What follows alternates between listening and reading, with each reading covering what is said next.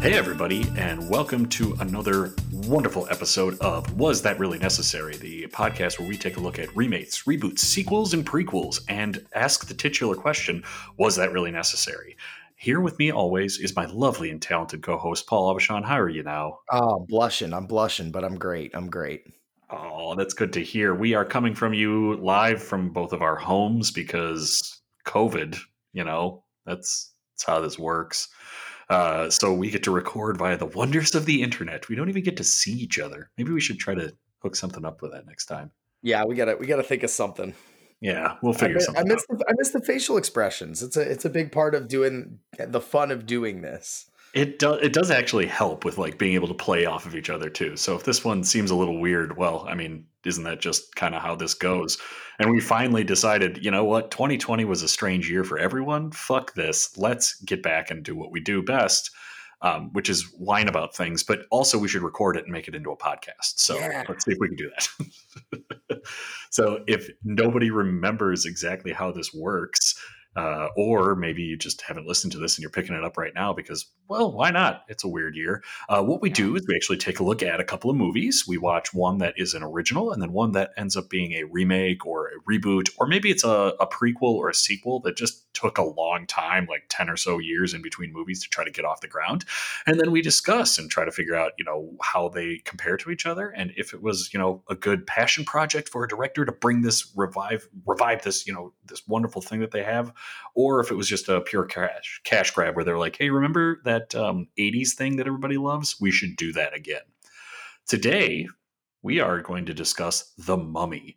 And there have been a lot of iterations of this. So I specifically chose the 1999 Mummy starring Brendan Fraser and the 2017 Mummy starring Tom Cruise. Paul, do you have any initial thoughts on these two movies before we dive into them? I think this week was a love-hate relationship. It was definitely a love-hate relationship. We're gonna get into that in so many levels, but this was 50% fun. That's the best way nicest way that I'm gonna put it. It was 50% fun. Um, Well, I guess on that note, let's dive into the discussion around the 1999 The Mummy. So, I don't know about you, Paul. I'll figure I'll just start this off with some of my feelings on this. I loved this movie when it first came out. I just thought this was like so much fun. I was in full Brendan Fraser mode. Seeing Encino Man was my introduction. I think it was everybody's introduction to him. And then I just, liked him. He wasn't like my favorite or anything like that, but he just entertained me. It never seemed like I saw him do bad work. So I was just kind of like, yeah, let's go see this Mummy thing. I'm kind of into horror, as everybody knows. And it was like a fun movie, right? It just was entertaining. So I decided, yeah, we should do this on the podcast because I want to talk about, Brendan Fraser and all kinds of weird stuff that goes along with that. I mean, this was America's 90s golden boy.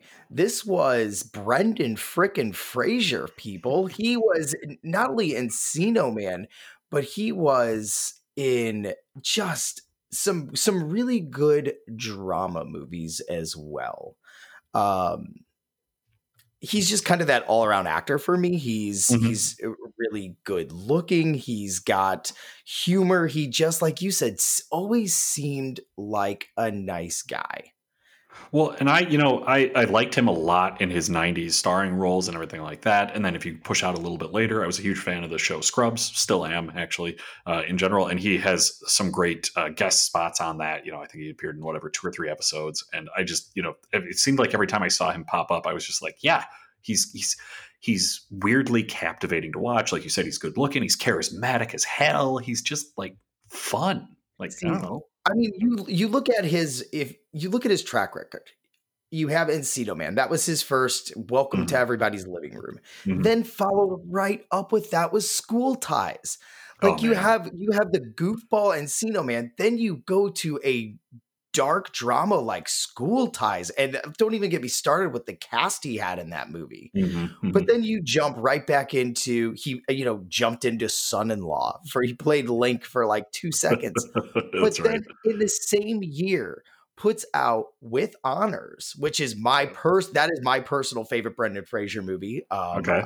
Just I love it. I think it's a great story. I think Joe Pesci Mhm. is great in this comedy drama, lighthearted Joe Pesci. Right, right, Totally right. different from what we know. But then goes and does Airheads, Oh, and fucking this Airheads. and I love that movie. in 1 year he had with honors Airhead and The Scout. Again, another great Brendan Fraser 80s comedy movie where he plays Steve Nebraska with this fast arm. But then Albert Brooks plays this scout. Anyway, it's Brendan Fraser, man. Right, Yeah, right. Yeah, well, I mean, like, yeah, and you bring up, I didn't even remember that he was in Son-in-Law as Link. He's in the army now too as as Link. For just Link. like, yeah, I keep forgetting that he pops up in all these Pauly Shore movies. Which Pauly Shore, what a '90s fucking flash in the pan that was. Thank God he's But not in there. I think it's for me. It's something about his eyes. He Yeah, has these very very soft eyes. hmm There was and they're one very scene, expressive too. Like he can do a very lot with those eyes. and I know we're talking about The Mummy, and I think I've Right. mentioned every Brendan Fraser movie except The Mummy so far. He had a very, very uncredited scene in a movie called Now and Then. hmm hmm Rosie O'Donnell, I would just Christina Ricci, but he played this Vietnam veteran, and again, it was just that character that you see in passing drops this bomb knowledge of truth, and then you never see him or hear from him again. But it hmm was just this really good scene. If you haven't watched the movie, I please do. hmm But I mean, Brendan Fraser has, I mean, from 1992 until basically 2002, 2008 is just every year this guy was pumping out big movies. Right. Well, and then to top it all off, we obviously okay. Let's establish this now. I think we can both safely say we like Brendan Fraser. I Yes. will go on record as saying that. Then you throw out there, some of the rest of the cast. You have like Rachel Weisz. So what I'd like to what are your thoughts on Rachel Weisz? What do you think about her? The only movie that I truly like her in is this movie. I can't say I'm against her. I'm indifferent, but if you said pick your favorite Rachel Weisz movie, it's The Mummy, hands down. Um, I was curious what you'd say. I almost have the exact same words in my mind of just like I don't think I like her. I don't dislike her, but I don't think I like her in anything but these movies. Like she's actually pretty entertaining in them, even in like The Mummy Returns and to a lesser extent the Tomb of the Dragon King, whatever that weird one was, which could almost be another entry in this because it was so weird and a soft reboot of the series. Anyway, but this movie introduced us really to Arnold Oslu, who played Emotep. But hmm hmm I mean, after this movie, he he was he's cast the as either generic a bad guy, right? generic. Unfortunately, he got cast, kind of typecast as like the generic terrorist. hmm Again, this movie came out in 1991. 2 years later, we He's had, vaguely Middle Eastern looking, right? Like, well, and that's something else that I'm definitely gonna touch base on with this movie and even the other one. Um, Not for a movie that's supposed to take place in Egypt, not a lot of Middle Eastern, Eastern African actors appear in this. In fact, the gentleman who played Benji, mhm. Kevin J. O'Connor. Um, Great. I like him as a bit actor. I think he's great, and Stephen Summers does too because he just keeps reoccurring in all of ex- Stephen Summers' and movies. that's why he's there. And I get Yep. it. You're right. He is there as a comic relief. Benny is funny. He Mhm. is kind of that comic relief character. And he's that sleazeball that you can't wait until they get their comeuppance, right? Like you just are Exactly. just like waiting for it to happen. But he does it really well where you don't actually hate him. You're not just it's not a Joffrey type character, right? Correct. Where you Right. want to see him die a violent death. You're just like, I kind of hope that guy gets his.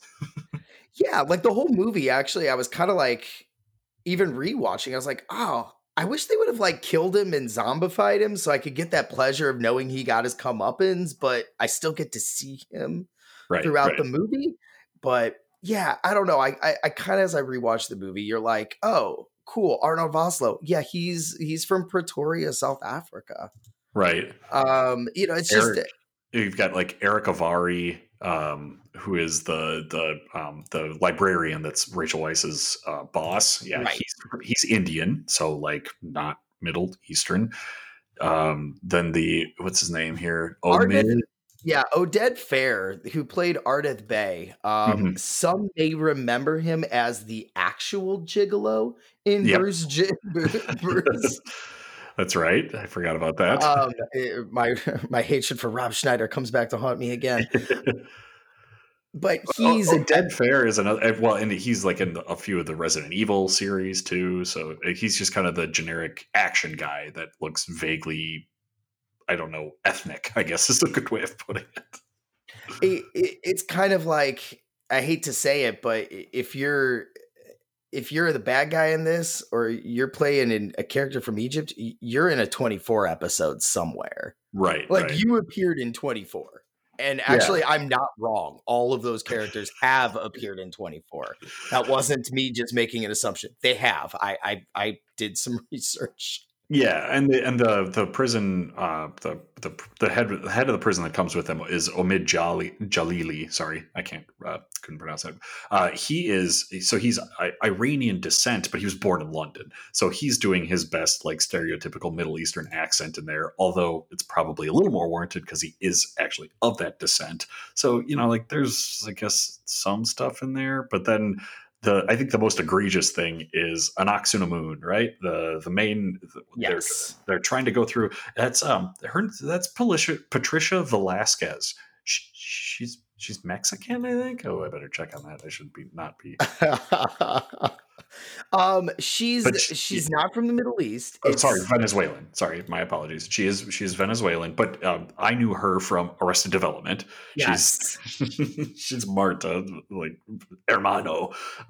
It's just like she is just not Middle Eastern. She's Hispanic. She's Latina. Like seriously, come on, guys. Do they just like, oh, you look somewhat tan? I guess you're gonna be our new Egyptian person here. Like, what the Yeah. fuck, you guys? So funny thing about her, she was in the 1992 video for Breaking the Girl, Red Yes, Hot Chili yes. Peppers. Yep. So if my early 90s babies really just cannot get her out of her head, that's where she's from. Yeah, they're just it's a little white. Well, honestly, it's not even whitewashed. Outside of Kevin J. O'Connor, you have people that are legitimately ethnic. Just not the right ethnicity is the problem. Which, as white people, we're just like, yeah, they're tanner than I am. We're probably okay. I don't think that's good. And then the last person that I want to touch on too is John Hannah, who plays Rachel Weisz's brother in this, and I know him as one of the guys from Four Weddings and a Funeral. My parents used to watch that. I think we wore out the VHS for that, watching Hugh Grant stumble through a hilarious situation, going to funerals, which sounds weird, but it's true. And John Hannah is is a very good character actor in there too, and I think he's much more renowned in the UK than he is here in the US. But he shows up in these movies, and he does a fine job as kind of the bumbling, like ne'er do well, right? Like he always seems to get everybody into trouble with his stupid antics of, in this case, stealing a map from Brendan Fraser. Exactly. And he's very, very much that like bumbling sidekick. I mean, Mhm. you put it perfectly, but he's also not an idiot. Like, No. he plays a smart man who knows things in this movie. So it's not this like, why are you bringing this idiot along who knows nothing about what you're doing? Like, he's a smart person. He knows what he's talking about. It And just what he's got to an extent, right? I guess I misspoke. I said he stole the map, but he stole that key that from Brendan Fraser, and he's like brings it to Evie, Rachel Weisz, and she is a scholar in all this, and they then like she confirms to him, yes, this is something that is of great importance. This is a nice artifact, and it's related to Hamunaptra, the Egyptian city of the dead that is rumored to have a whole bunch of treasure there. So they are going there to find it, and they unearth the mummy's curse. The mummy chases after them and kills or is trying to kill Brendan Fraser and trying to kill off these other Americans that are there searching for the treasure as well. Blah blah blah blah. It's a ton of fun. There's some great set pieces in there. So absolutely. And it's just we did come full circle with a Jonathan Hyde on this one as well. yep. The perpetual butler, or as we have previously discussed in Jumanji, he Mhm. played Sam Parrish's dad. He played the hunter Van Pelt. But he's also, honestly, I will, no matter what I see him in, and he is in a lot, he will always be the butler from Richie Rich. Exactly. Macaulay Culkin version, no matter what he's in. That's all I got for him. But Yeah. it was a very, very, very star-studded cast Hmm. when I this mean, movie came out. star-studded in character actors, I guess we should say. Like none of these guys were probably ever like that huge. Because even if you look at some of the Americans that are in there, the Corey Johnson has a couple of brief turns in things you would probably recognize him from, like, oh, he was in Band of Brothers briefly, and a couple, or not Band of Brothers, sorry, Saving Private Ryan, because I had just rewatched that not too long ago. He's one of those guys that you look at, he's just kind of the good all-American looking guy, and all the rest of these, random Americans that are getting killed off, all that kind of stuff, are just, you just end up knowing everyone in this movie and just being like, oh yeah, he was in this, and you just, it's entertaining to see all these guys. Yeah, absolutely. Absolutely. It's a great movie. It's fun. It's for those who haven't seen it, basically they uncover a tomb. They release a mummy through some hijinks and through a book. Hmm. The mummy comes back to I guess in a sense reclaim a lost love of that he was a big no love, and they kind of go through a hunt through the desert, if you will, and he is trying to rebuild himself. So when he comes back, and this is important for later conversation, Hmm. he is a mummy. Oh yeah. He is a mummy. You can bandages, see through skulls, bones, Hmm. bugs crawling through him. He is a mummy. His job is or his goal is to collect the jars from his tomb, and as he collects those and kills people who are holding them, he slowly rebuilds himself. He does become an actual person, Hmm. kidnaps Rachel Weisz to essentially bring his lost love back, Patricia Vasquez, as we have mentioned in the past. Hmm. But the goal for really in the end, obviously, the do not win, but it's pretty overall a fun adventure movie. I almost kind of liken this, and I don't know your thoughts, Zach, but would you liken this to more of a campy Indiana Jones?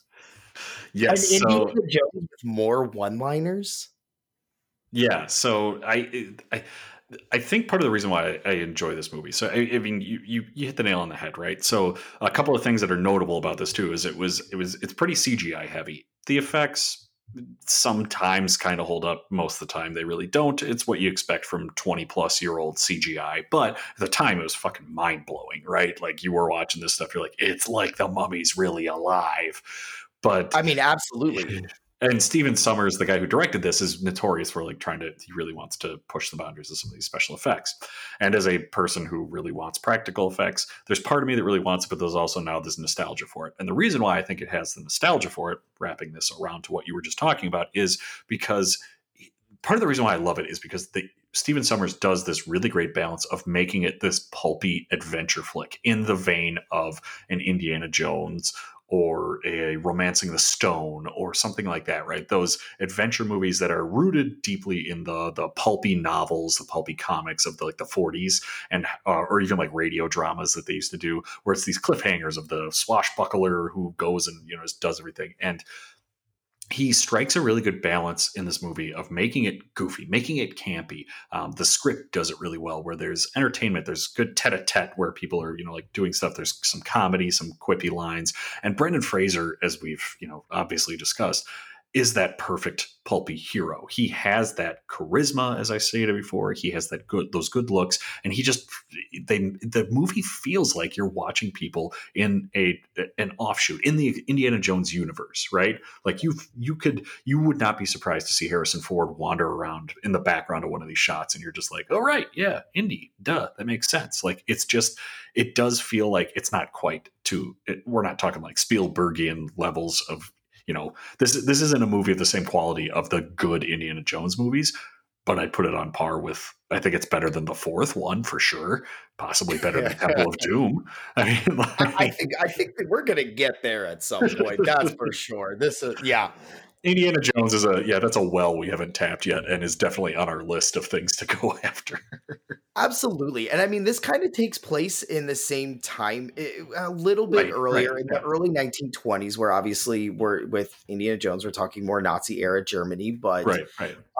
this it's very similar in kind of those campy one-liners, Mhm. and but I think they even take it a step up, where you have Brendan Fraser, the mummy, first comes out and yells at Brendan Fraser, and he is just yells back at Just him, and screams it's incoherently back at it. where yeah, that's funny, but that's nothing that would not that's not an Indiana Jones type funny. Right. But it's a lot of quippy one-liners and things like that that you see throughout the movie, and it makes it fun. There's not a lot of blood. Mm-mm. There's death, but you don't see it. Right, right. There's scary parts jumping out. My 4-year-old did not want to watch this with me in certain scenes. It's but there is a heavy CGI use in it. Mhm. But this was also in a time when CGI was real, like this level of CGI was new. I think The Mummy really kind of broke ground for a lot of CGI movies that we have today. Mhm. Um, when as we always talk about, when I compare these, I look at comparing the effects to the time, and I think in 1999 this was top of the line effects. This was Um, one of the big ones. One of the big things that they made a huge deal out of with this was there are a couple of scenes when they're being chased by the mummy, and he's doing he's creating a sandstorm, and it's not Darude.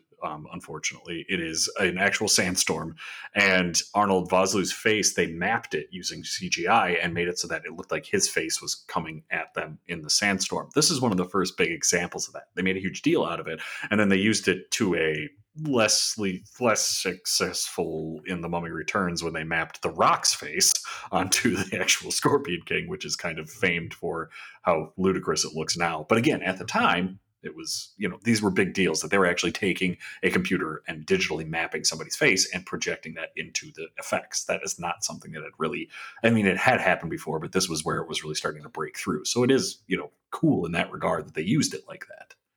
Yep. Yep. And I know I've read in the past too, people like Peter Jackson attribute this movie and even that effect right there to Lord of the Rings, which just came out a few years later. Mhm. Where obviously they used a ton of that for Yeah. Gollum's character. And this was really new technology for the time. And it was really cool. I remember seeing this in the theater, just being absolutely blown away at what I was Mhm. seeing, and then, but just all I can remember is fun. Mhm. Um, and maybe the movie was even, I mean, there's a ride at Universal Studios for this movie. To this day, it is still there.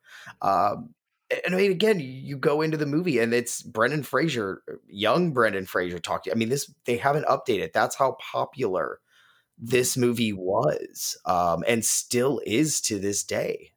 Yeah, I mean it is I just had fun watching it again. It was great to go back and just sit down and be like, I think I like this movie, but I haven't watched it in a while. Let's see if it held up. And again, the CGI, it's quaint, it's nice, it's fun to think like, yeah, at one point that was really amazing. It's the same as going back and looking at an old computer game or video game that used to play on like a PS1. And you're like, oh man, this was like mind blowing at the time, but it's the acting still holds up, the direction still holds up. It's fun, you can tell what's going on, the action sequences are great, the storyline is actually coherent. Like everybody plays their role well, and nobody, for as much as they are going with pretty broad strokes and pretty weird caricatures of people, nobody feels like they are overstepping it. Nobody feels like they're overdoing it. Everybody feels in place and everybody's playing the roles. And this is just how you would be like, yeah, I could see this as a real universe, right? This is a place that I could see myself being an extra in and going like, yeah, this is an interesting, like, feels fleshed out. And that's not something that you can say about everything. Maybe the other movie that we watched too. Yeah, definitely. You did touch on something that I think is definitely worth noticing about the sequel. There were three of these Mummy movies, but the Oh yeah. The sequel, The Scorpion King, that was, I mean, that movie gifted us, and I do use that term lightly, but it gifted us Dwayne Johnson. That's true. Um, The Mummy Returns was his big like breakout as playing the Scorpion King, and then he got his own vehicle in the Scorpion King. yep. But I remember being a kid again. This second, I wasn't a kid at this time, really. I was in high school, but I remember Scorpion King coming out. It was not Dwayne Johnson. It was The Rock. Oh And yeah, I just remember, and I even laugh at this to this day. I remember sitting there and thinking, what the actual fuck are they going to do with Rock as an actor? right. And I mean, I am eating those words now. Like I that was a wrong comment to make at the time, but Yeah, yeah, this franchise kind of introduced us to Dwayne Johnson it did. as an It did. actor.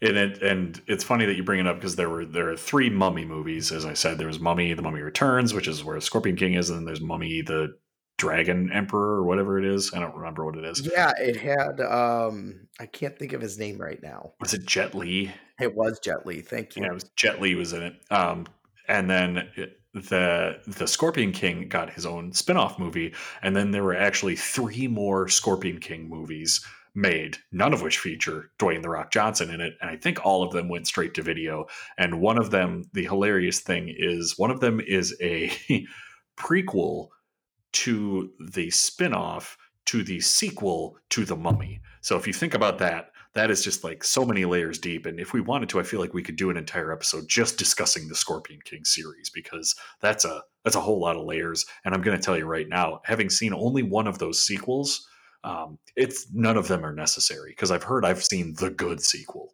the Scorpion King 2 Rise of a Warrior, and oof, I can't see it going downhill, but apparently it did.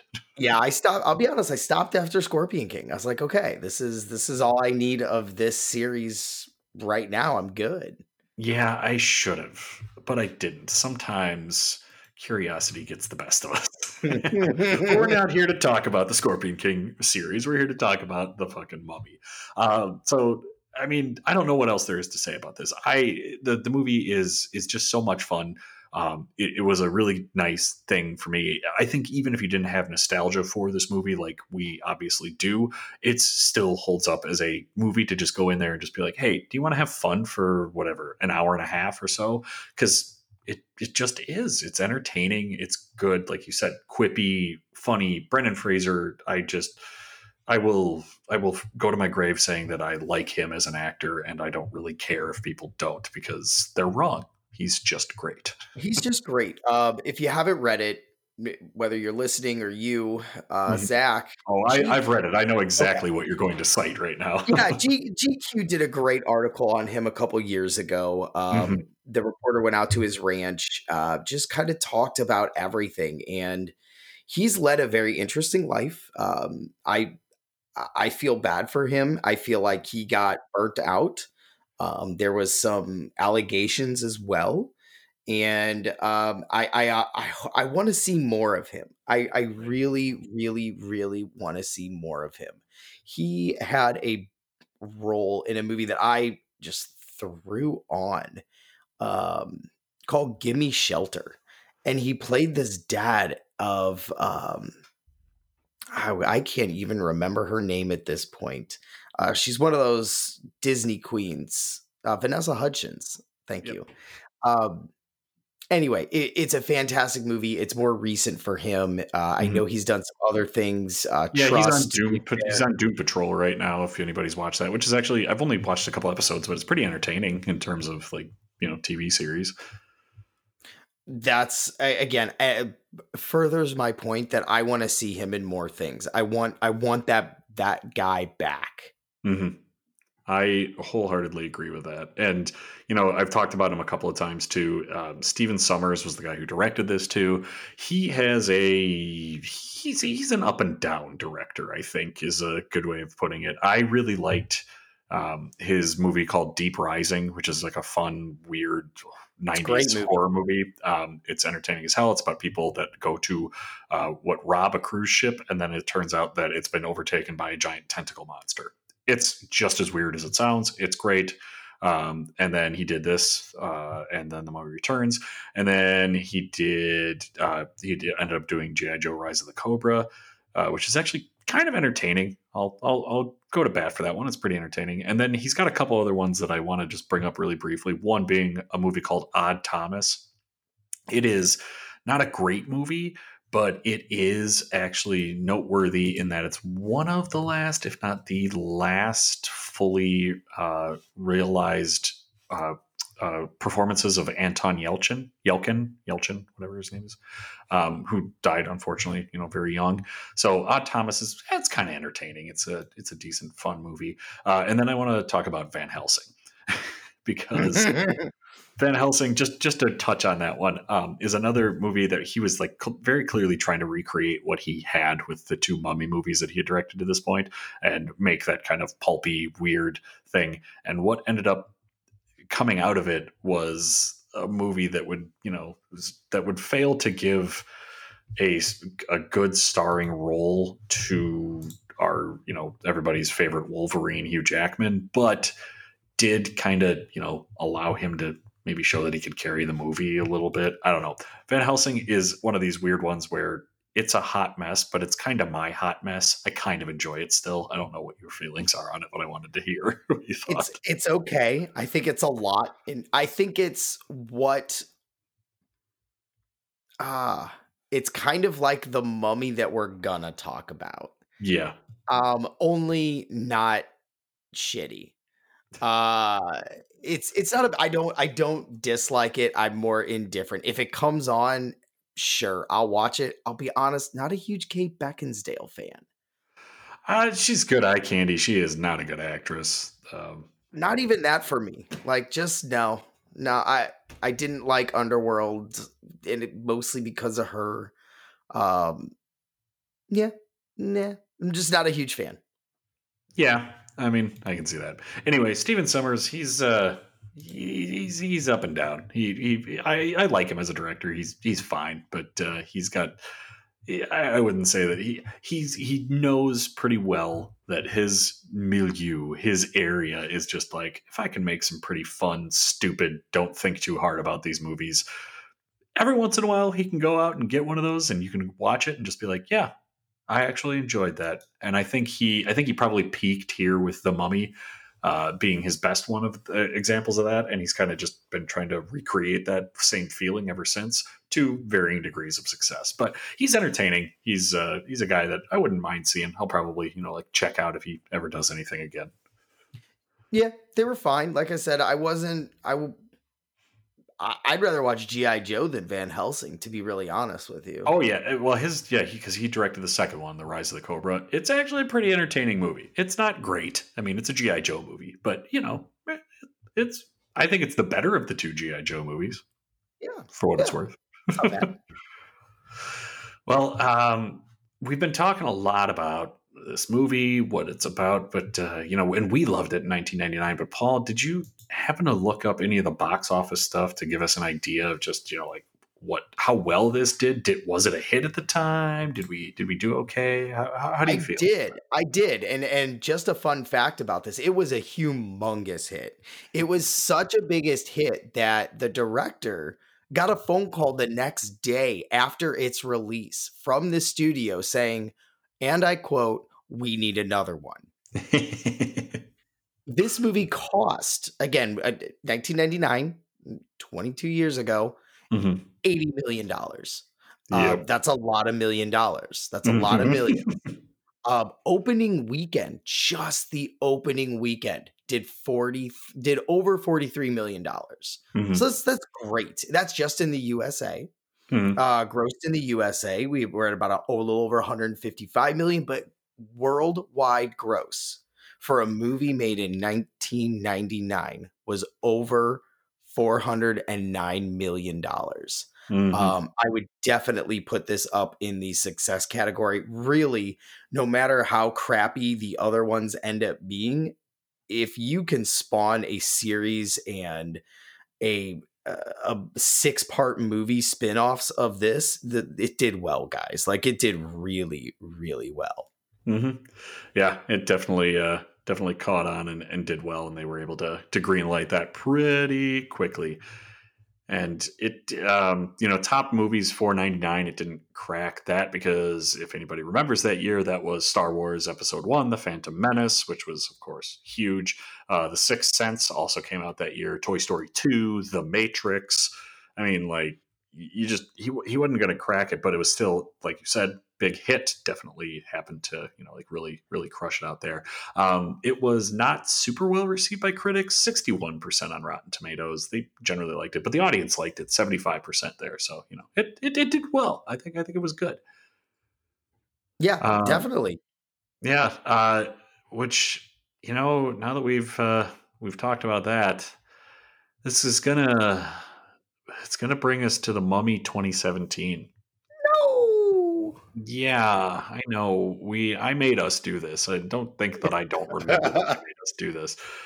It was sheer morbid curiosity, that because I was never going to watch this otherwise. So it was like, well, I'm going to just watch this, and I was immediately reminded of just what I was in for when I hit play, and the first thing that pops up is the Universal logo, and then the Dark Universe logo, Oh my because gosh.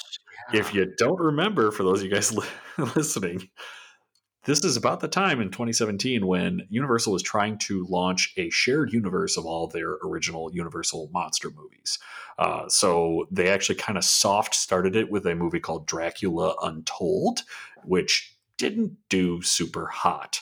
And then they were like, well, I think we can, if we put some star vehicle behind this, we can really get it moving. So they were so brash and so bold to even make up their own logo and put it right at the beginning of it. And this was supposed to spawn then things like, oh, we'll get a Dr. Jekyll, Mr. Hyde movie. We'll get a Wolfman movie, which they had already done previously, but they wanted to, incorporate it in there. We'll get probably a different Dracula movie, that kind of stuff like that. They really wanted to bring it all together. So yeah, it just started laughing when I saw that come up and was like, oh, cool. This will be really good. This will be really, really good. Then it kicks in a couple of notes about this. Like this movie right away from the beginning is letting you know exactly what you're in for. There is I don't know what, 30-second scene with some medieval knights, and they bury a jewel with somebody in a coffin, and then it just stops, and you're like, cool. And it just says, like, in the subtitles it says like 1127 AD England. You're like, okay. And then it after that it immediately cuts to modern day London, which you find out again in a subtitle, and they're drilling into this tomb to uncover these medieval knights final resting place. And you're just like, yeah, you could have just opened with that shot. I didn't need to see for 2 seconds that these knights buried somebody here. I could probably get that from all the coffins and things around there. And then if you didn't really need to, if you needed more explanation, which you probably do, they just go, you know what, we'll just let Russell Crowe talk over this in a voiceover.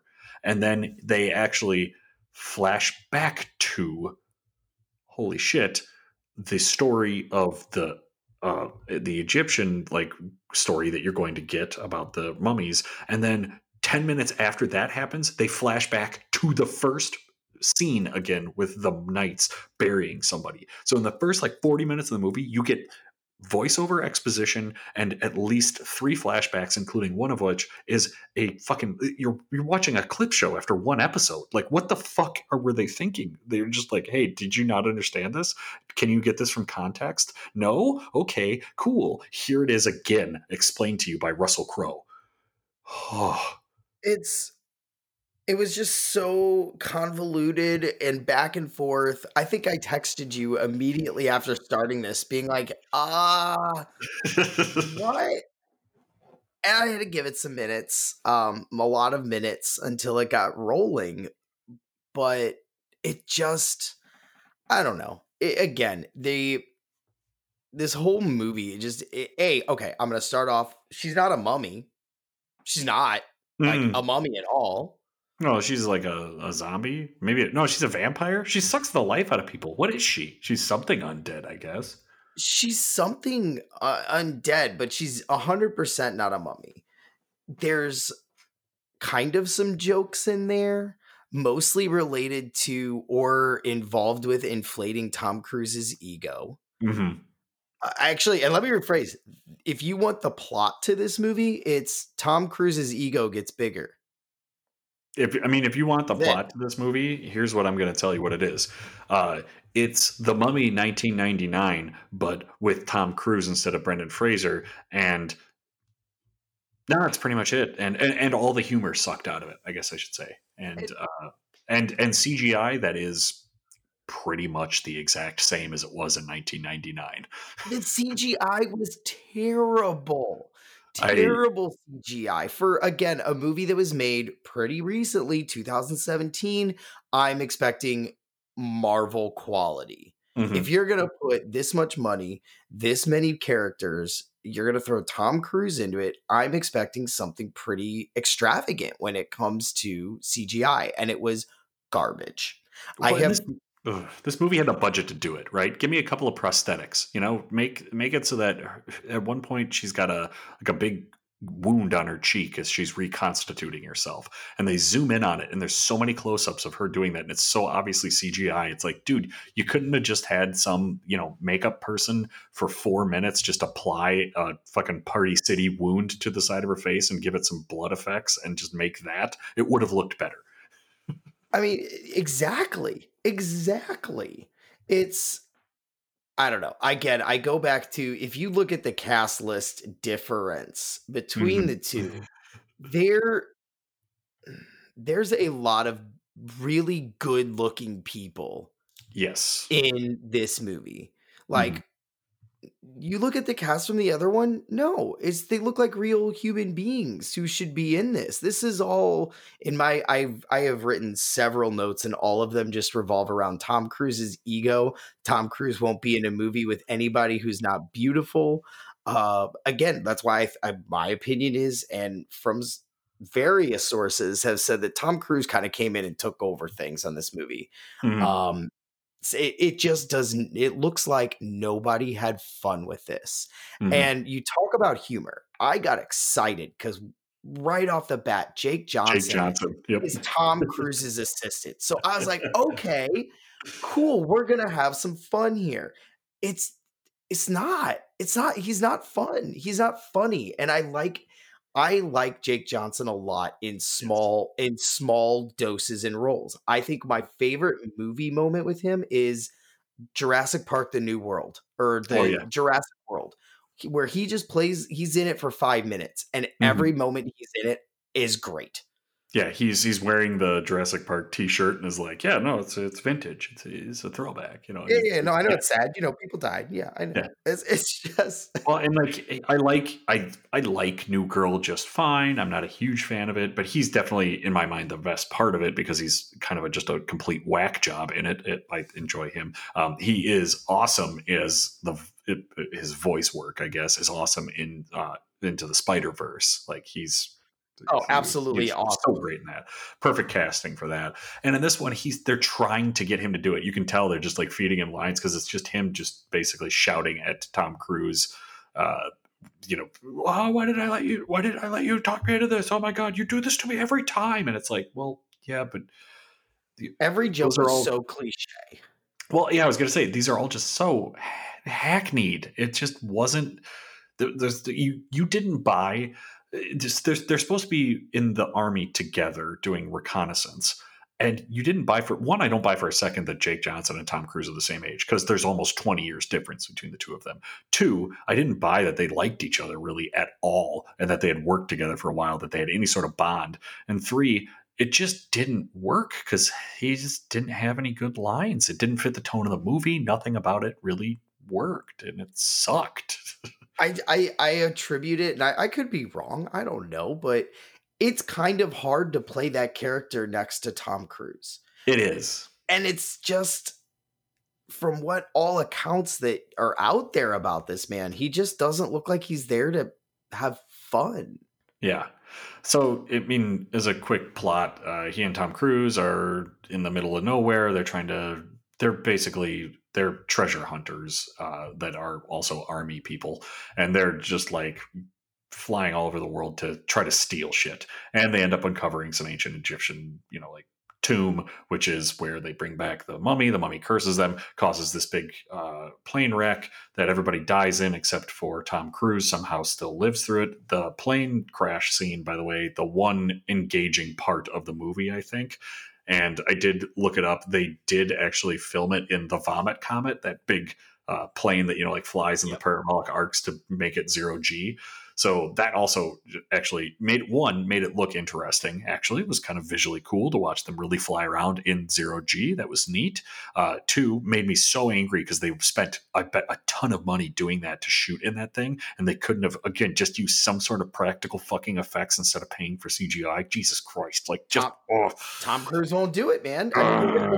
It goes right in line with his Mission Impossible movies, his Jack Reacher movies. He wants big stunts. He wants to show people that he's not in his late 50s. Oh, yeah. Well, there's a scene where Russell Crowe calls him boy, and I'm like, dude, he's 2 years older than you.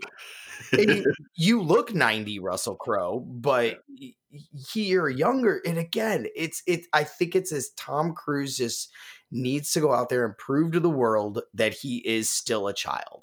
Right. You're not at all. Again, and I'm sure we're going to talk about the new Top Gun, and I'm going to get to reiterate all of this more about my displeasure with Tom Cruise. Nobody looked like they were having fun.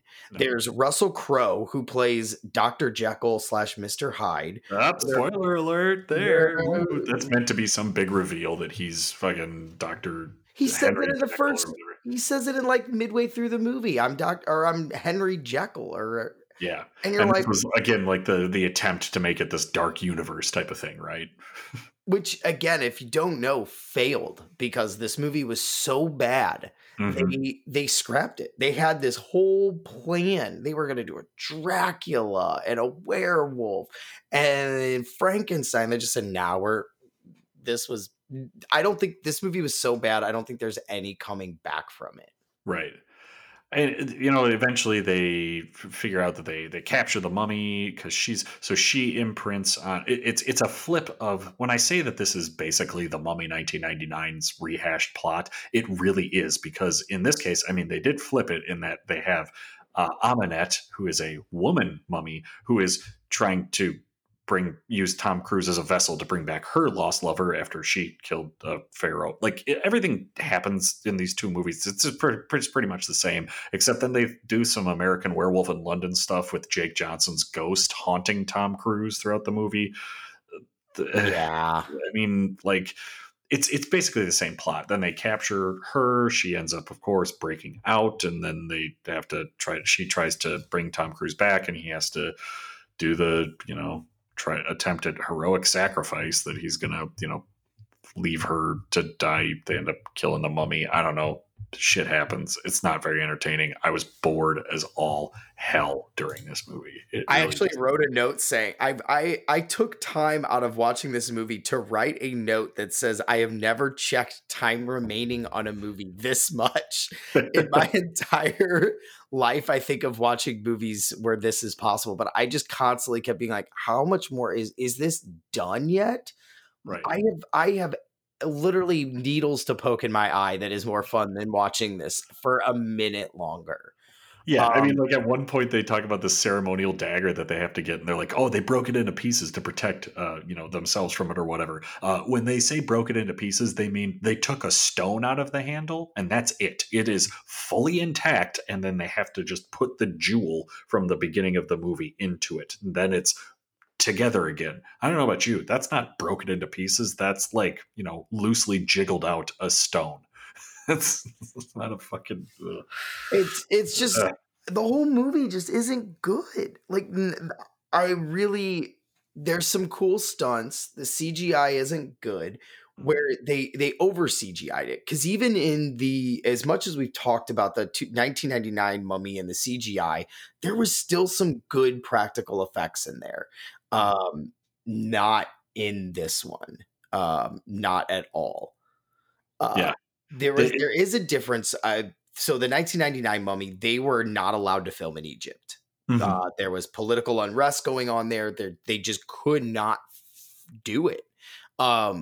So there were scenes where, yes, should they have had real shots of the pyramids? Yeah. It wasn't going to happen, though. Not so much in the case with this, where they could have filmed in Egypt.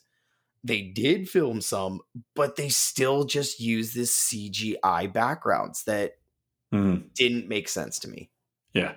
It's like, I mean, the whole script of the whole movie is just, it feels like it's the first draft of a script that somebody went through, and everybody was like, hey, this is a good direction for the movie. It's kind of interesting. Let's go back in and add subtext to it later. And then nobody did, because there is only text. It is only on on the surface. Everything is there. Like at the very end of it, again, spoilers for this, but Jake Johnson is brought back to life by Tom Cruise in the end because he's magical, whatever. But he literally just says, "I really like that you brought me back to life and everything." And it's like, could you have tried to maybe do that a little more subtly? But nope, they just, yeah, we better spell this out for everybody just to understand that, yeah, he's fucking alive again, and it's Yeah, don't even get me started on plot holes. So the movie kind of starts out, they find this mummy. It's supposed to be like sealed.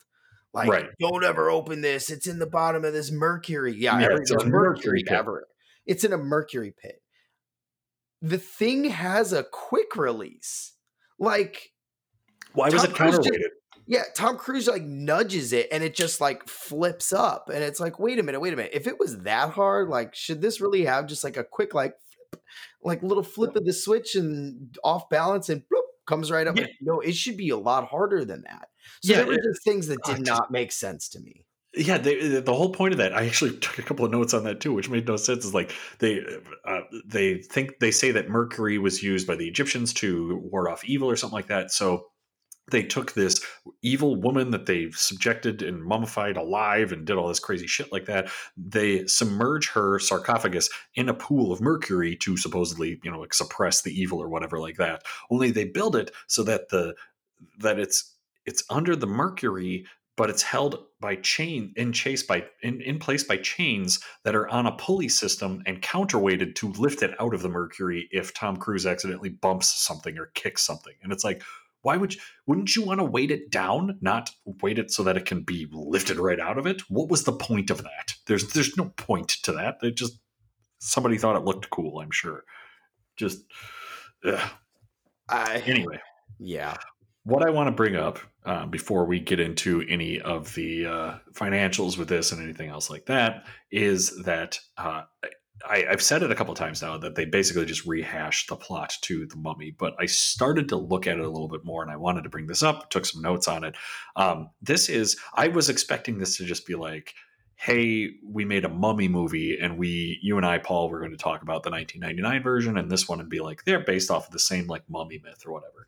But as I started to look at it a little bit more, this is, I think, more of a reboot or remake of this than I would have ever guessed, because they both open with a voiceover narration of being told what happened. Like I said, they flipped the gender roles, but it was basically a ancient Egyptian person betrays the pharaoh, gets punished by being mummified alive and cursed, and then is brought back and is trying to find their lover to bring them back as well.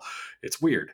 So then they also start to try to replicate the tone. Like we said, there in the 2017 version, it fails pretty horrifically, but they did try to inject some of that like feeling of comedy in there. They both have a weird facial wound as they have to like absorb other people's life essence to reconstitute themselves fully, which is kind of going through like that. The big change that I saw was in that the 1999 version, when the woman in the ancient Egypt kills herself.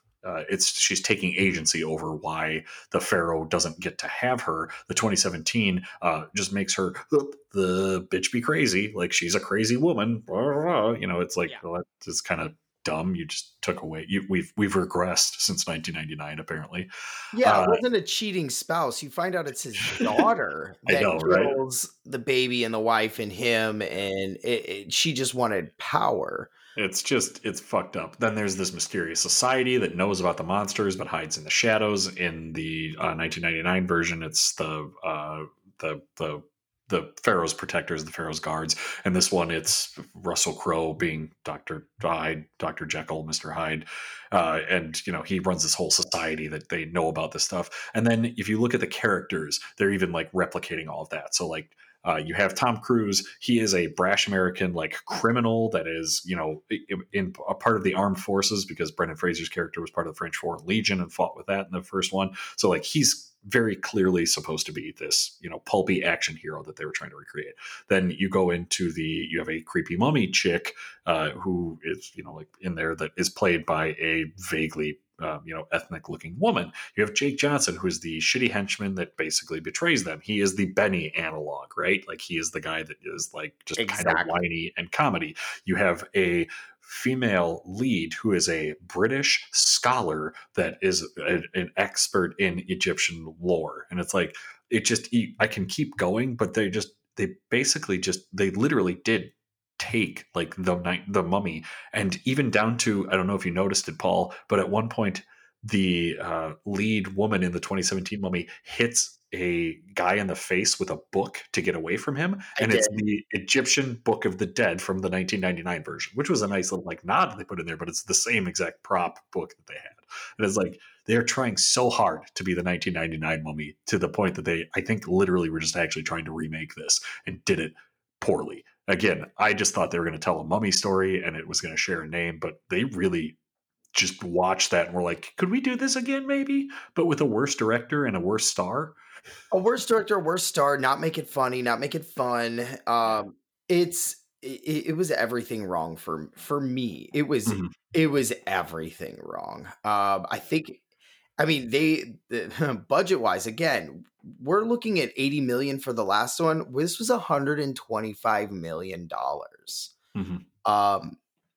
Almost 20 years later. So 18 years later, this movie opening weekend did just over 31 million.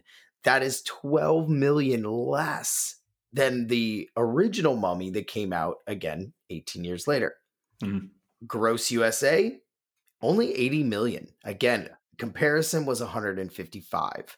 Now, cumulative worldwide gross is almost the exact same, if not a little bit more, with a little over 409 million. This was not well received in the theaters. Nope. In fact, again, as I had mentioned, they scrapped a lot of big plans that Universal had to compete. This was supposed to be their competition to Marvel and Marvel DC. Cinematic. Yep. This was their Marvel Cinematic or DC Universe. This was it. And it failed horribly. Yeah, it didn't make nearly enough money. It lost money in the US, like you said. Worldwide it made a bit more, but it just didn't do nearly as well as they wanted. It ended up number 23 for the year. 2017 was, weirdly enough, another Star Wars year. It was The Last Jedi this time as the top, and then Beauty and the Beast, The Fate of the Furious, Despicable Me 3, and weirdly enough, number 5 that year was Jumanji: Welcome to the Jungle. If we remember, we did one of those guys a few months ago. But it was not well received then. On in terms of the critics, it has a critical score of 16% on Rotten Tomatoes and an audience score of 35%. So nobody liked this movie. It was not well received. It did not make that much money. It was an exercise in tedium. And let's get into the fucking breakdown of how this compares to the 1999 movie. Let's do it. If we look at the cast, I mean, if it isn't abundantly clear, the cast of the two movies, I have to give it to 99, even though 2017 might have more star power than the 99. 99. Just 99.